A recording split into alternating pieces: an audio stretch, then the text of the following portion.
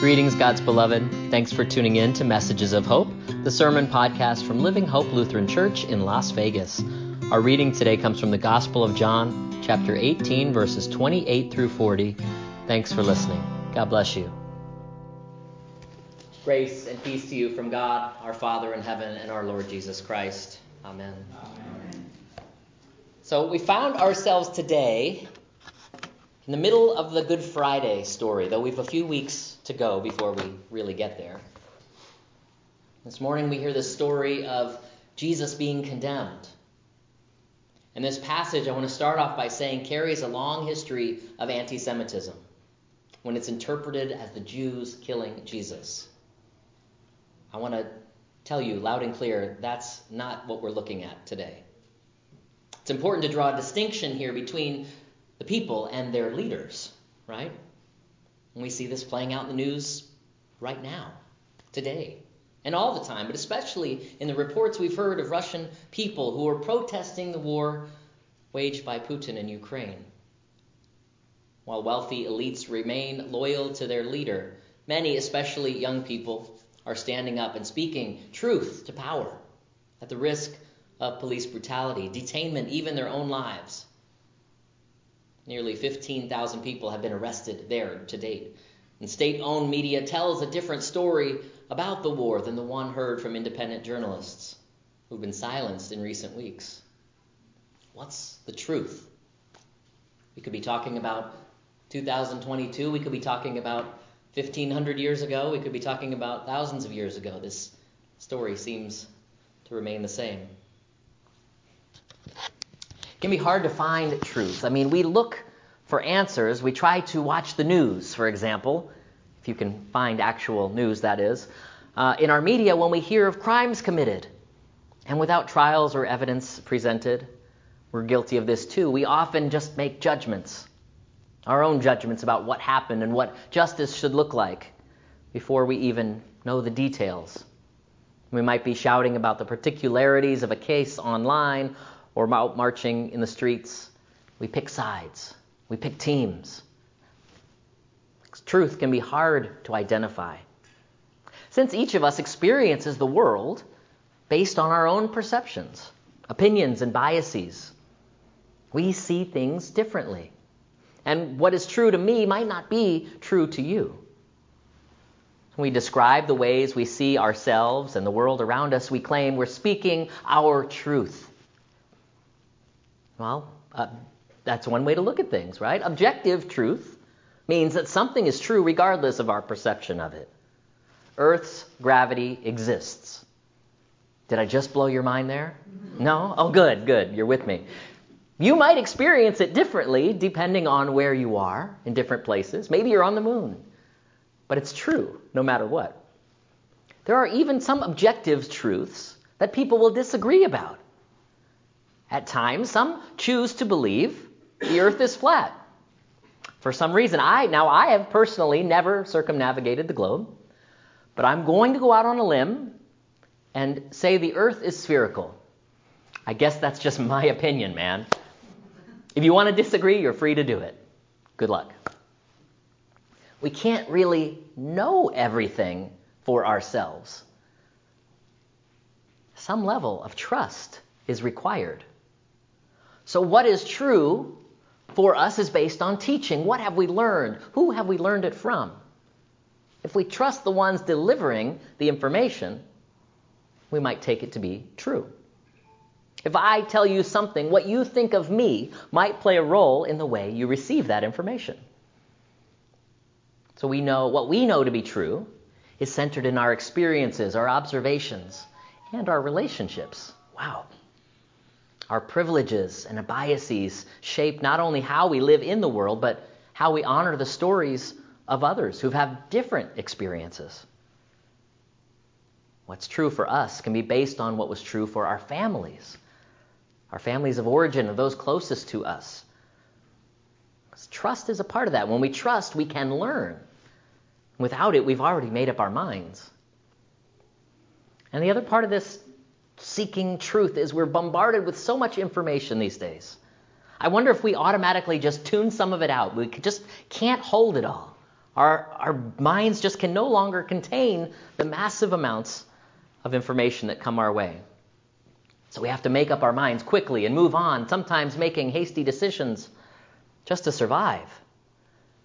It's hard to find the time to deliberate, to discern what is worthy, what is true.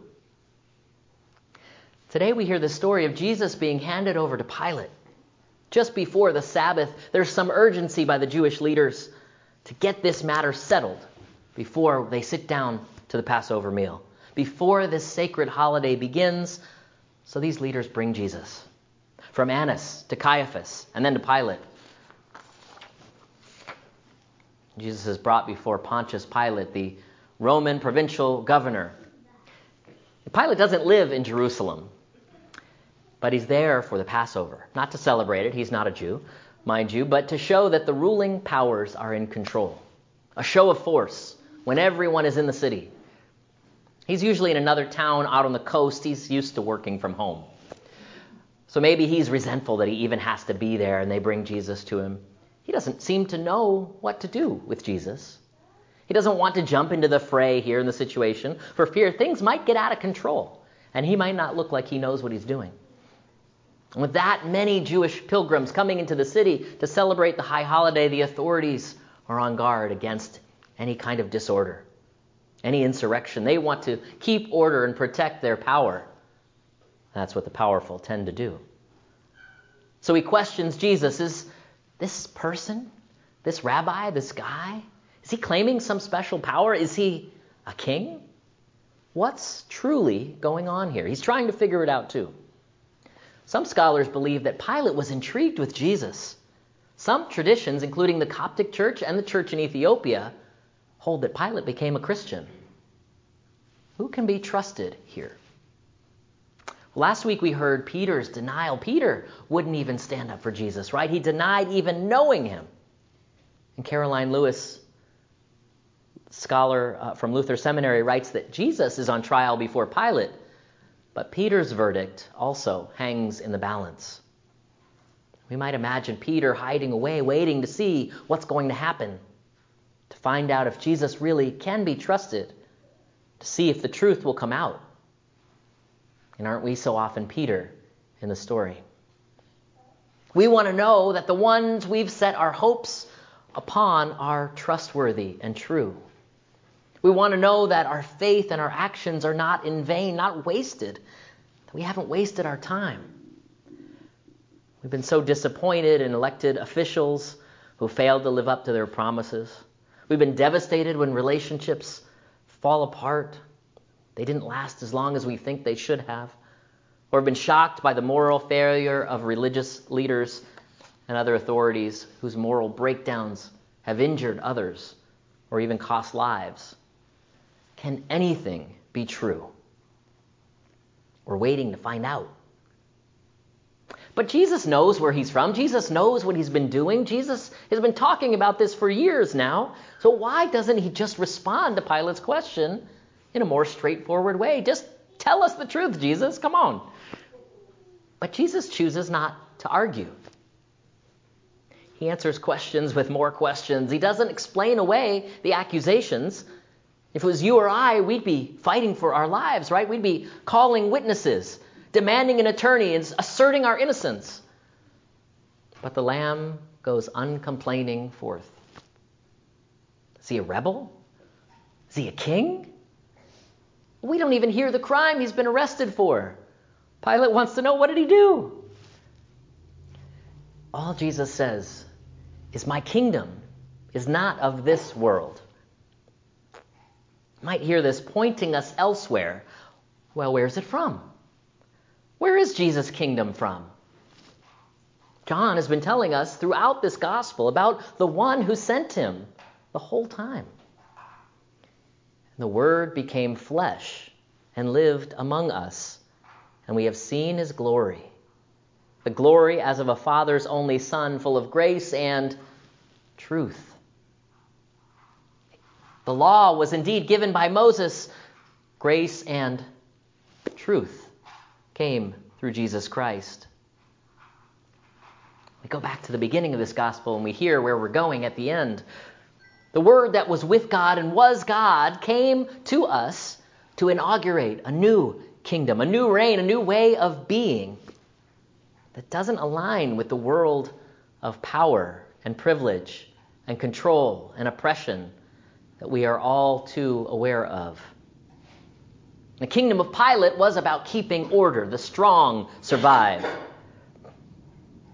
Jesus was about loving beyond boundaries, helping those who've been cast out. The Pharisees' kingdom was about strictly following the law, even at the expense of those who were hurting. Rabbi Jesus taught a way of grace and inclusion, feeding, healing, blessing all who needed it. So Jesus doesn't care to defend himself here, maybe because he knows the outcome, maybe because he knows Pilate won't hear it anyway, maybe because the prophecy is about to be fulfilled. Jesus knows his hour has come and that God will be glorified. So Jesus responds, "For this I was born, and for this I came into the world to testify to the truth." Isn't that what we're all for? Were we born to make money, to build, to conquer, to hoard wealth, and to bully others into doing what we want? Or were we all made for something else? What truth will our lives speak? Rabbi Amy Robertson shares from a song from the Jewish morning liturgy that goes, "Truth, truth, you are first and you are last. Without you we have no king, we have no redeemer, we have no savior." Emet, truth in Hebrew, is another name for God. So Jesus isn't claiming to speak some truth or uncover some hidden secret. Jesus doesn't correct Pilate and respond to his accusations by telling the truth, but Jesus claims that everyone who belongs to the truth, who belongs to God, listens to his voice. Jesus is the truth. Can we handle the truth?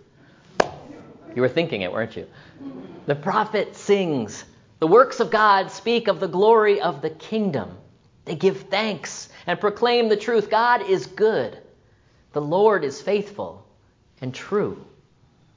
The kingdom might not be from this world, but in Jesus it's already here. To see the kingdom is not to be pointed away to some place in the clouds, some place away from our earthly existence, but to trust and to testify to the grace that God has already shown us in Christ Jesus. Not because we earned it or achieved it, but because God loved the world, the universe, the cosmos so much, and chose to free us from our sin, from ourselves in this way. Jesus was Jewish all the way, you know. Did I blow your mind again? He goes with the people at the time of the Passover, this high holiday, to remember the story of God's liberation of Israel from slavery in Egypt, and the powerful truth of the faith that was passed down through these generations, that God rescues, that God provides a way in the wilderness, that God can be trusted. And now we see Jesus, the true Passover lamb, as God arrives to free the people once more in a new way. Pilate would have been content to just let the Jewish leaders handle this business on their own. But they insist that Jesus must be put to death. They allow Pilate to set the bandit, Barabbas, free. Let the bandits go. We at least know what to do with them. This Jesus is something else. Pilate no longer has any power over him.